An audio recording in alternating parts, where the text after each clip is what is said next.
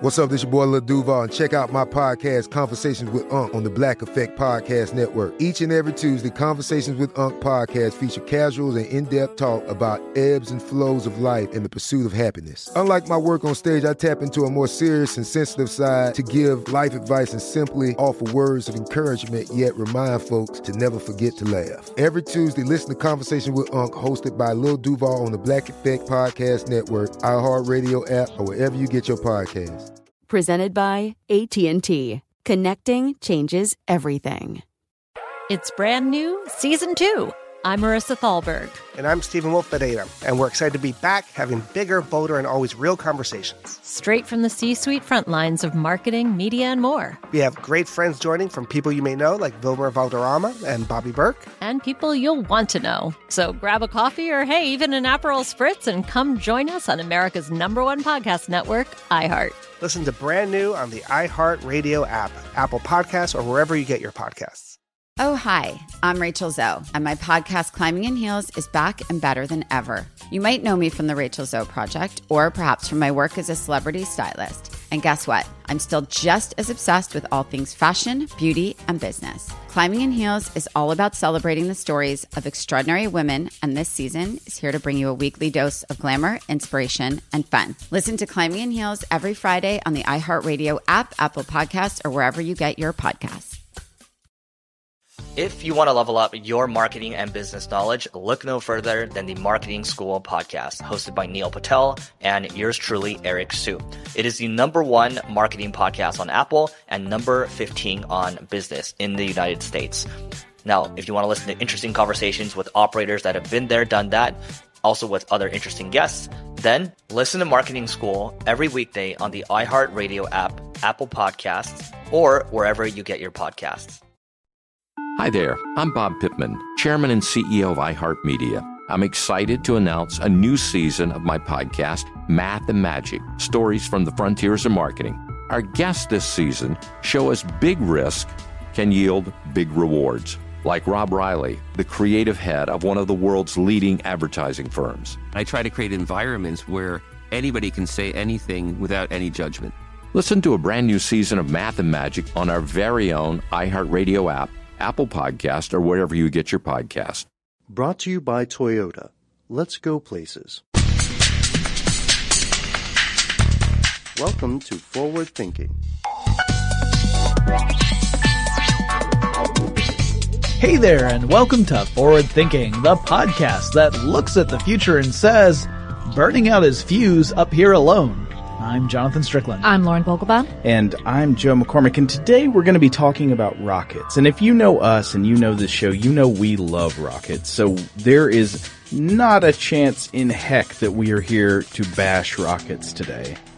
But since we sometimes talk about environmental impact on the show, and since rockets seem by their very nature to involve an awful lot of burning and emitting of substances, we thought it might be worth asking, what exactly is the environmental impact of a rocket launch, and what can we do about that impact? Yeah, now, assuming, of course, that the environmental impact would be bad enough that we would need to do something.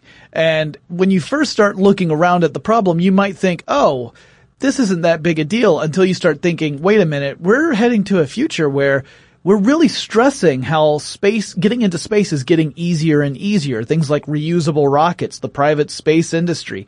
So this is actually something that we should think about now before it does become the next huge environmental problem. Right, and we can get into more of the details of that later. But Lauren, did you say that this was actually a listener request? I'm pretty sure it was, and I unfortunately didn't write down the name of the lovely human who sent it in, so I am so sorry, lovely human. Thank you for listening and for suggesting. And this is your episode. Congratulations. Now, we should also point out that no less an authority than Sir Richard Branson tells us we have nothing to worry about. Oh, well, whatever he tells us, we'll just take that. It's an objective, unbiased opinion. Very short episode, then. Not at all related to the fact that he is overseeing Virgin Galactic's space tourism industry. But what does he actually say? He actually says, and this is something that could also be true, but you still have to think about the implications here, that the actual carbon dioxide emissions, so CO2 specifically,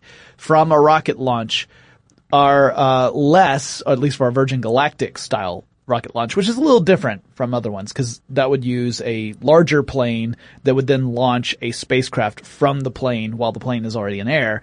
But he says the total CO2 emissions would be less than a round trip flight from New York to London. Normal flight, not space flight. Right. Yeah. So like if you were to get on a plane and fly to London and then party in London for a week and then get back on a plane and fly back to New York, the CO2 emissions from those two flights would be greater than a Virgin Galactic rocket flight. Oh, then it's no big deal. Well, let's have all the space launches. I mean, I'm just going to trade off all those trips to London I take with trips to space, and then I'm like reducing my carbon footprint, right? Not so fast, Slick. Okay, so we should look at what some scientists have actually found on the subject of the environmental impact of rocket launches, and we should preface this by saying, of course, not all rockets are the same. Right. Oh, yeah. There are lots of different combinations of combustants out there, and of course, they therefore all produce different emissions in different quantities. And so rather than go through each type exhaustively, we're going to talk about some of the wide-ranging effects that are seen. Right. Right. Yeah, to go through every type of solid fuel, liquid fuel rocket, it would be its own series, and that would get really tedious, chemically tedious after a short while. Though then again, think of the pluses. I mean, just think about how much we love trying to pronounce really long names of chemicals. I've got one coming up pretty soon. Yeah, oh man. You're in for a treat, those lovers of tetrafluorohydrocloxadoxidine. Yeah, pretty sure that's what Mary Poppins Acid. says to make penguins dance for her, but go ahead. Okay, well, one of the big ones, I'm sure you guys encountered this, it seems to be one of the most prevalent objections to the environmental impact of rockets is the depletion of stratospheric ozone. So you guys remember back in the 80s. Oh, yeah. The chlorofluorocarbons controversy. Yeah, aerosol cans in particular were a source for CFCs or chlorofluorocarbons, which if they were to get into the stratospheric level of the atmosphere, could end up depleting the ozone layer, creating these holes in the ozone layer. And ozone, as I'm sure most of you out there are aware, is really important for us because it absorbs ultraviolet radiation. It decreases the amount of UV radiation that we receive here on Earth. Without that protective layer, we would be in far greater danger. We'd be much greater risk of developing things like skin cancer and other types of sun damage. Yeah. And so rocket engines typically eject gases, and these gases come, well, not typically. Rocket engines always eject gases. Yes, it's part of the gig. Maybe not all spaceflight propellants, but sure. But rocket engines, to launch, yes. Rocket engines eject gases, and these gases can eject propellants that form chemical reactions with molecules of ozone. And that's not good because we need those molecules of ozone to be not reacted with to stay how they are. To hang out there more or less unchanged. That would be ideal. And of course that is not what's been happening since at least the 1970s when we started looking at it. Yeah.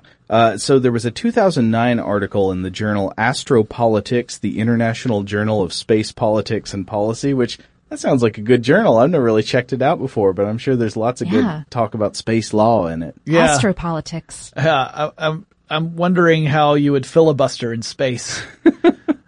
Very quietly. No one in space, no one can hear you filibuster. Right. But anyway, the article is called Limits on the Space Launch Market Related to Stratospheric Ozone Depletion. And the authors note that both solid rocket motors, or SRMs, and liquid rocket engines, LREs, both produce emissions that have been shown to directly deplete global ozone. And they calculate that ozone depletion is going to be a function of payload launch rate and relative mix of SRM and LRE rocket emissions. So it depends on what type you're using and what your payload and number of launches are. But at the time of publication, they estimated that rocket launches depleted the ozone layer by about 0.03% per year. Right. Which at the time they say, okay, that's pretty much negligible. But we'll come back to that in a bit. Well, let's talk about it a little bit more right now because it turns out that that direct injection of chemicals that can react with ozone That's not the only thing we have to worry about that could actually affect the ozone layer. Right. Those are the reactive gases that react with the ozone layer. But there also, you can talk about emissions of particulate matter. Right. And aluminum oxide and soot are two of those particulates that people have started to look at and say this could actually really compound that problem because they are chemically reactive surfaces, meaning that the actual particles can be kind of a home for other chemicals to react with ozone. So they're not directly depleting the ozone. Rather, they are acting as sort of a laboratory of sorts for these chemical reactions to happen. It's just these are suspended in the air as a result of being ejected from the rocket as it's going through the stratosphere. So, specifically, it says here, this was from an article I was reading. It says the chemical reactions in question are pretty nasty and involve the emission of gas molecules referred to as radicals. And that isn't in the 1980s radical means awesome kind of mean. It's a single radical molecule in the stratosphere can destroy as many as 10,000 ozone molecules. So, aluminum oxide and soot provide the opportunity for more of this ozone killing stuff to get into the stratosphere. Mm-hmm. And they can also in general contribute to climate change. Yeah. Now let's talk about aluminum oxide for a second, one of the two particulates. One of the things about aluminum oxides, besides the fact that it can serve as this launching point for chemical reactions, it's also reflective. So it can actually reflect light that is heading toward Earth back into space. It can, but it also does absorb light on the infrared spectrum. Mm-hmm. So therefore, it seems likely that it could contribute to atmospheric warming and therefore to climate change in the long run. It's one of those it's a bigger question mark than the soot issue. The soot issue is a little bit more sure in terms of it's going to mess some stuff up. I guess we could say it's not all in terms of black and silver. That'd be the soot and the aluminum. All right. Anyway, let me talk about soot for a second. So the stuff that makes soot black is called black carbon. And generally speaking, most scientists say putting black carbon directly into the stratosphere is what we would typically say is a bad thing. You don't want to do it. It doesn't stay in the stratosphere for as long as carbon dioxide would. Carbon dioxide can stay up for decades, hundreds of years even. But black carbon would only stay up there for maybe 5 to 10 years. It tends to get washed out of the lower levels of the atmosphere because precipitation will just knock it out of the air. But in the stratosphere, you don't have that to contend with. And according to Popular Science, they cited a study that said black carbon absorbs 100,000 times as much energy as carbon dioxide emitted by rockets. So that tells you that it's a power player in the potential for making climate change worse. So rockets produce about 1,000 times more black carbon per unit of fuel compared to normal aircraft. Plus, rockets are traveling through the stratosphere, so it's a direct injection of this stuff into the layer you absolutely do not want it to go into. Right. Now, according to computer models, so these are simulations. Obviously, we don't have a ton of data about this, but according to computer models, a ring-shaped cloud of black carbon would form around the area of a launch site where a rocket has come up. Mm-hmm. That cloud of black carbon would actually have both a warming and a cooling effect. It would create a shade in a certain region that would immediately start to cool it, but it would also help trap heat. So you would have warming in certain areas and cooling in others. And it could be pretty dramatic. We're talking of a magnitude of 5 degrees, although I must add, Popular Science neglected to say whether those were Celsius or Fahrenheit. Oh. Wait, should we either assume that they're being correct and snobby and just assuming Celsius, or should we assume that they're being slack and assuming Fahrenheit? Joe, it's called Popular Science. So on worldwide standards, we can go with Celsius. But at any rate, 5 degrees that's enormous. Like, it sounds like it's nothing, right? Especially if you live someplace that has a fairly dramatic switch from winter to summer, where you've got, a big range of temperatures. 5 degrees sounds like, oh, well, that's nothing. No, it is huge. When most of the climate change models we talk about end up being, well, this could be an increase of maybe 1.3 degrees and everyone freaks out. This is 5 degrees. So, now granted, it's much shorter term. So it's not like something that would last forever. If we got to a point where we were seeing these effects, we could say, we're going to put a hold on space launches and change things up, because if we continue to do this, it'll just keep the problem, it'll perpetuate it, right? Also, I should add that the model they were using was assuming 1,000 launches per year. Which is an order of magnitude larger than what we're seeing right now, right? Yeah. It's usually about 100 per year. Yeah, that would be like on the very high that would be end. a busy year. 100 would be a busy year. We'll talk more about that in a little bit. But yeah, 1,000 launches a year is way more than what we do right now. However, remember, we're talking about a future where space tourism is presumably going to be a thing, where reusable rockets are bringing the cost of getting into space down. And once you start removing those barriers, then obviously there are a lot of reasons to try and get out into space, from science to tourism to all sorts of, surveillance, all kinds of reasons.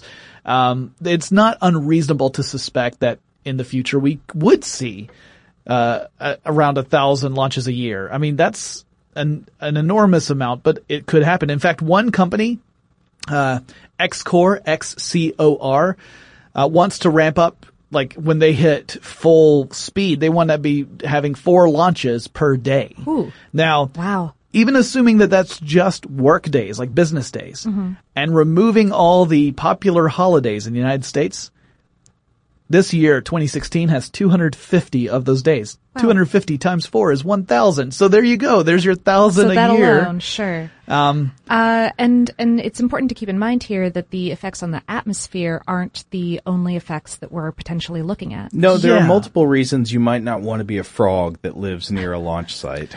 Yeah, I generally don't want to be a frog, I have to say. Yeah. I mean, I don't know. They're real cute, but I find that a narrow-minded attitude. This is making me think, wasn't there a picture of a rocket launching with a frog hanging off of it, desperately? Oh, poor frog. Yeah. This episode goes out to you, our amphibian friend. And at any rate. But no, there are legitimately documented negative environmental effects on the ground surrounding rocket launch sites. Right, which is not a big surprise. You see these rockets taking off. Obviously, massive amounts of gas are emitted right there at ground level. Most of that, however, is not a huge deal for the immediate area. In fact, one of the most dangerous chemicals associated with rocket launches wasn't really part of a rocket launch at all. It's kind of a secondary chemical that was used in order to clean rocket engines, especially after tests. So this wasn't necessarily for a full launch. It might be a test situation, but those tests would typically take place at launch facilities like Kennedy Space Center. So one of the byproducts that was particularly dangerous is trichloroethylene, or TCE. I think I got that right on the first try. I'll never get it right again, so I'm going to stick with TCE. At any rate, that was used to clean the engines and remove hydrocarbon deposits. So it was in order to clean out an engine so that you could use it again if you were in a testing phase. But TCE, it turns out, is a very toxic chemical. It's carcinogenic. And worse than that, if you put it in the ground, it can bind with soil and sand and stay chemically active for a really long time. It's possible for it to get into groundwater, although not likely because it's actually more dense than water, so it tends to sink down. But there are a lot of geologic processes that could push it back up into the atmosphere, where that would really be a problem. I should also point out that the places where the deposits are, people don't draw their water from the groundwater in those places, but it still could have a really bad impact on wildlife and the environment. So, also, water doesn't really stay put. Yeah. You can't, water's like me, baby. It goes where it wants to. At any rate, so, I was looking at Joe the whole time of that. He's just shaking his head. So keep in mind that, when the space race first started, right? All the way up until after the Apollo 13 mission, there was no such thing as the Environmental Protection Agency here in the United States. There was no governing body that created the policies and laws that would guide organizations like, NASA to dispose of harmful chemicals in a responsible way. No, the EPA is a creature of the Nixon administration. That's true. Yeah, Nixon formed it in December 1970. So all the launches that happened before that, there was no such governing body. So NASA did what made sense. It was cheap. They dug a hole and they dumped the TCE in it. This seems like a good place for this. There you go. Oddly enough, not such a good place. So yeah, now NASA is currently cleaning that soil and has been for quite some time. I shouldn't. It's not like they just started. They've been doing it year over year. They're always allotting a certain number of millions of dollars toward that effort.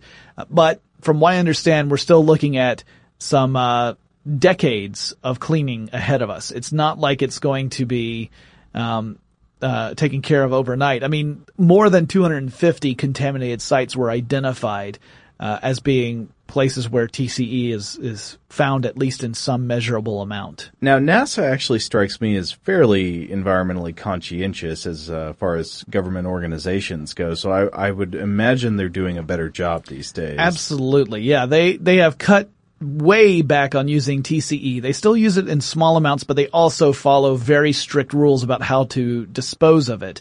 But they're using a lot of other alternatives that are chemically, they react in similar ways to TCE, but they don't have that carcinogenic factor. They're not toxic the way TCE is. Mm-hmm. So the hope is that future launches will have less of an environmentally dangerous effect on the ground around the launch site due to these sorts of chemicals. But this is a byproduct. Of course, some contaminants are released by some launch combustions themselves that affect the ground site around the launch. Solid booster rockets, which are what the space shuttle used for part of their launch sequence, combust aluminum and ammonium perchlorates and release alumina particles, which have that effect on the atmosphere as discussed above. But they also release hydrochloric acid, like 230 tons of hydrochloric acid per flight. That sounds like a lot. It's not a little bit. And it's water soluble, which means that when it does fall to the ground, it contaminates the local water supply. NASA found reduced numbers of plant species near launch sites partially due to this stuff, and it can make bodies of water too acidic for fish to survive in.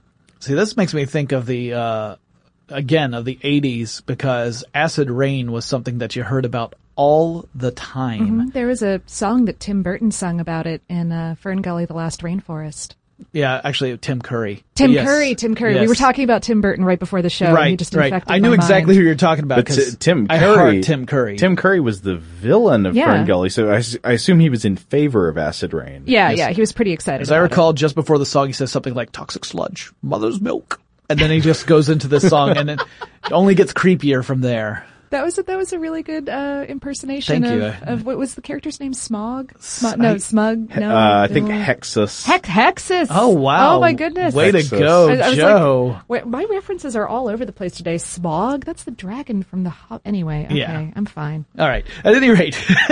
So yes, off scale. Here, getting back. Yeah, we talked a little bit already about the fact that in the grand scheme of things, we aren't launching that many rockets today, right? It's not like we're going crazy and there's a launch every single day of the week, not like what people are planning for the future.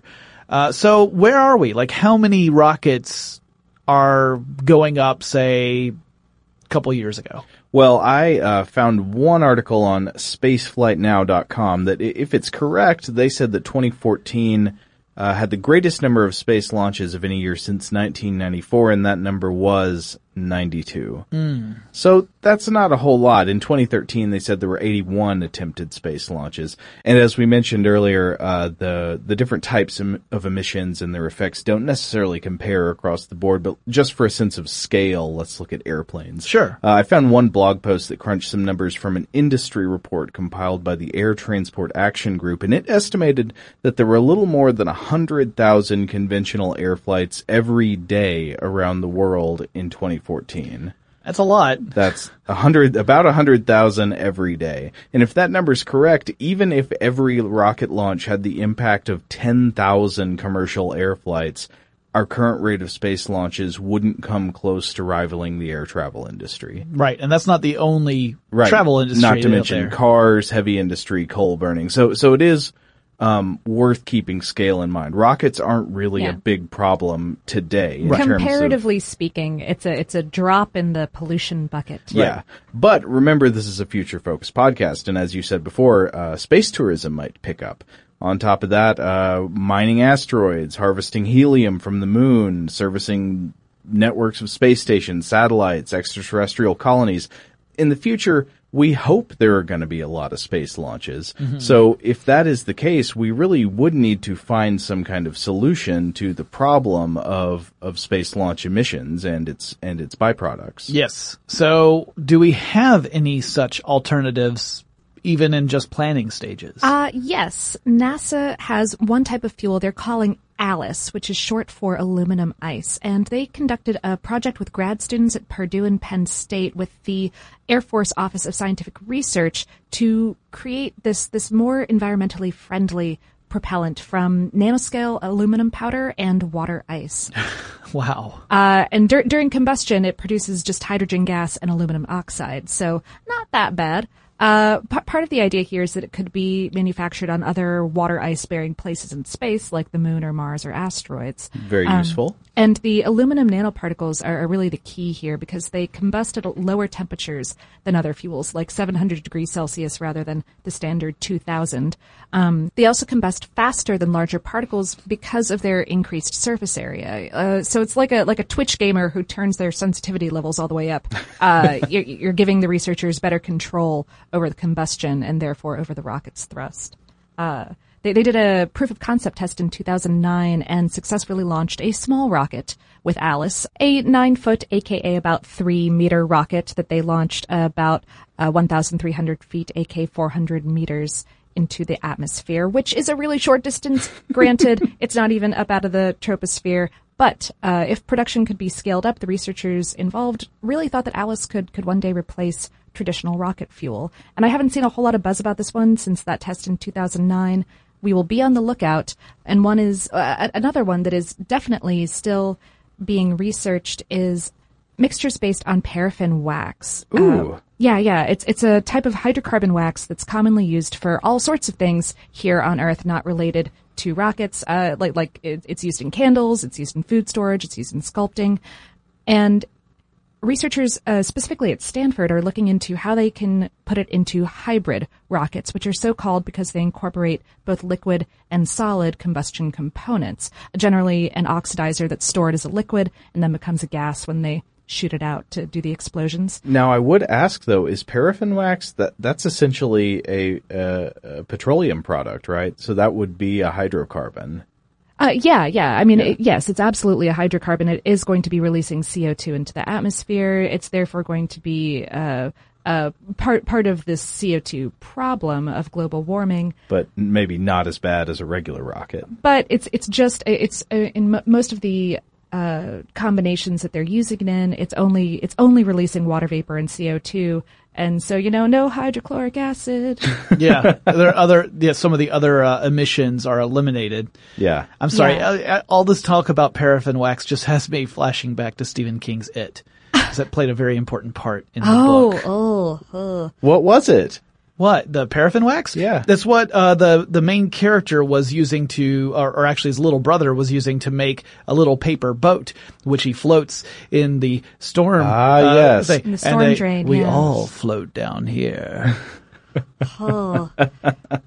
Tim Curry, hi. Thank you. Tim Curry's featuring heavily in this episode. Tim Curry. This is not the first episode of Forward Thinking where we've referred extensively to Tim Curry. It's almost as though we're huge nerds and we really like Tim Curry. Yeah. Okay, Lauren, please continue. Okay, so hybrid rockets are really cool because they can make launches safer, like less prone to catastrophic failure than either purely liquid or solid fuel rockets, which, not having any more Challenger disasters would be really cool. Absolutely. Yeah. And so these researchers at Stanford have been working on a paraffin-based fuel since 2001, and tests in collaboration with NASA up through 2014 or so was the most recent that I've seen, but I think they're still working on it, suggests that with further refinement, hybrid paraffin rockets could be not just cleaner and safer than today's rockets, but more efficient, aka cheaper, as well. Well, I mean, we've always got an eye towards the bottom line and the dollar sign when it comes to rocket launches. And of course, as that dollar sign comes down, we see more rocket launches, making this question even more important for us to answer. Exactly. Well, and hypothetically, if it's more efficient, it's producing less of this byproduct gas, as in CO2, and therefore is having less of an environmental impact. Yeah. So I think overall, I am optimistic because, one, I think we're still pretty far out from having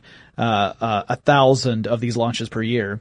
And I think we're going to have some more time to refine our approaches and make sure that the technologies we use are the most environmentally conscious that we can come up with, that also are make sense from a cost perspective. Plus, guys, we're totally going to have space elevators. Yeah, that's the thing I was about to bring up. I mean, all of this is played out on the assumption that we're going to continue to use propellant-based rockets to get to space, which I think actually is probably a fairly safe assumption. But I think so we too. have... Well, for 20 to 40 years. Right. But we have in the past looked at alternative means of getting to space, and we don't want to entirely rule those out, because if somebody could actually get one working on a regular basis in a feasible way, that would be a wonderful alternative to rockets. Sure. And also, I mean, it's important to point out that the Virgin Galactic approach, this idea of launching a spacecraft from something that's already flying, that could, obviously you have reduced the need for actual rocket fuel because you are already at a higher altitude, and you're already traveling at a decent velocity, although nowhere close to escape velocity. I think that is another potential. Clearly, that's not going to work for every kind of spacecraft that we want to get out into space. And also, we keep hoping that we'll get to a level of sophistication where we can get enough stuff into space where we can then continually build stuff out in space already. And so it's already out beyond the Earth's atmosphere, and that's not a problem at all.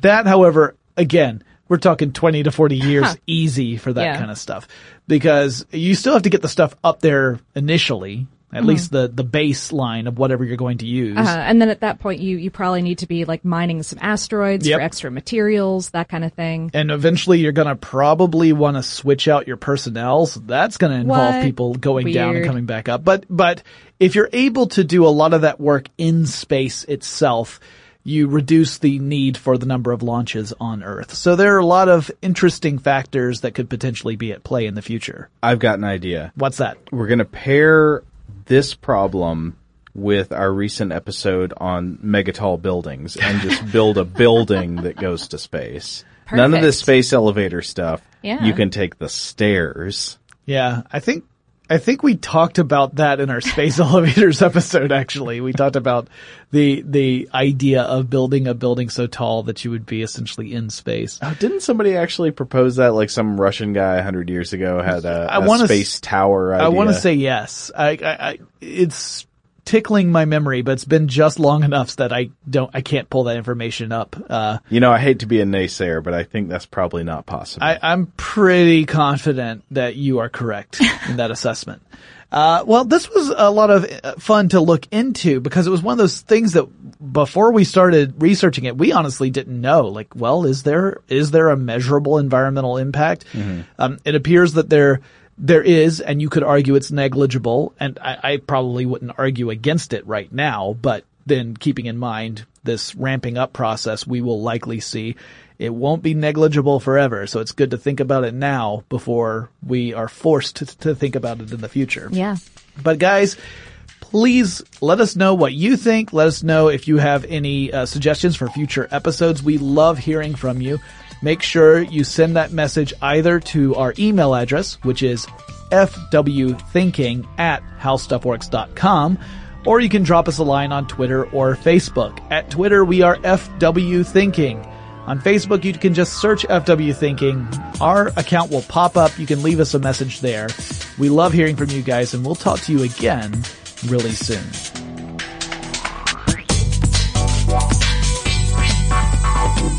For more on this topic and the future of technology, visit forwardthinking.com.